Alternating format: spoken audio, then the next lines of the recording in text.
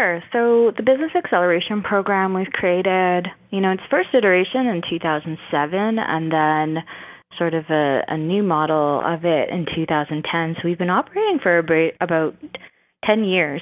And what we were seeing provincially and what our provincial partners were seeing was a challenge in our entrepreneurial ecosystem, particularly in the beginning around technology transfer and commercialization of technology, in these technologies stumbling as they're trying to get to market. We weren't really leveraging the whole capacity. And so the original proposition was, how do we start supporting and making accessible general entrepreneurship capacity building, whether that's through education, advisory services, entrepreneurs in residence scattered out the province.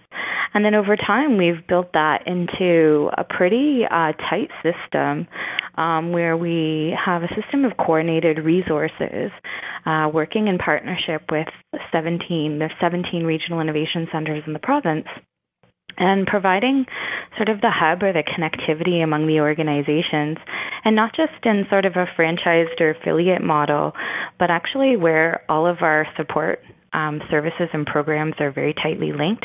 So we're all providing the very similar set of resources. We're all building off of each other to create that. So it's become really interesting collaborative and partnership. But the program itself provides a suite of online resources, workshops that we deliver across the province, advisory services specific in that region, outreach events. It funds all of these generative activities to build up these companies in each region and connect them in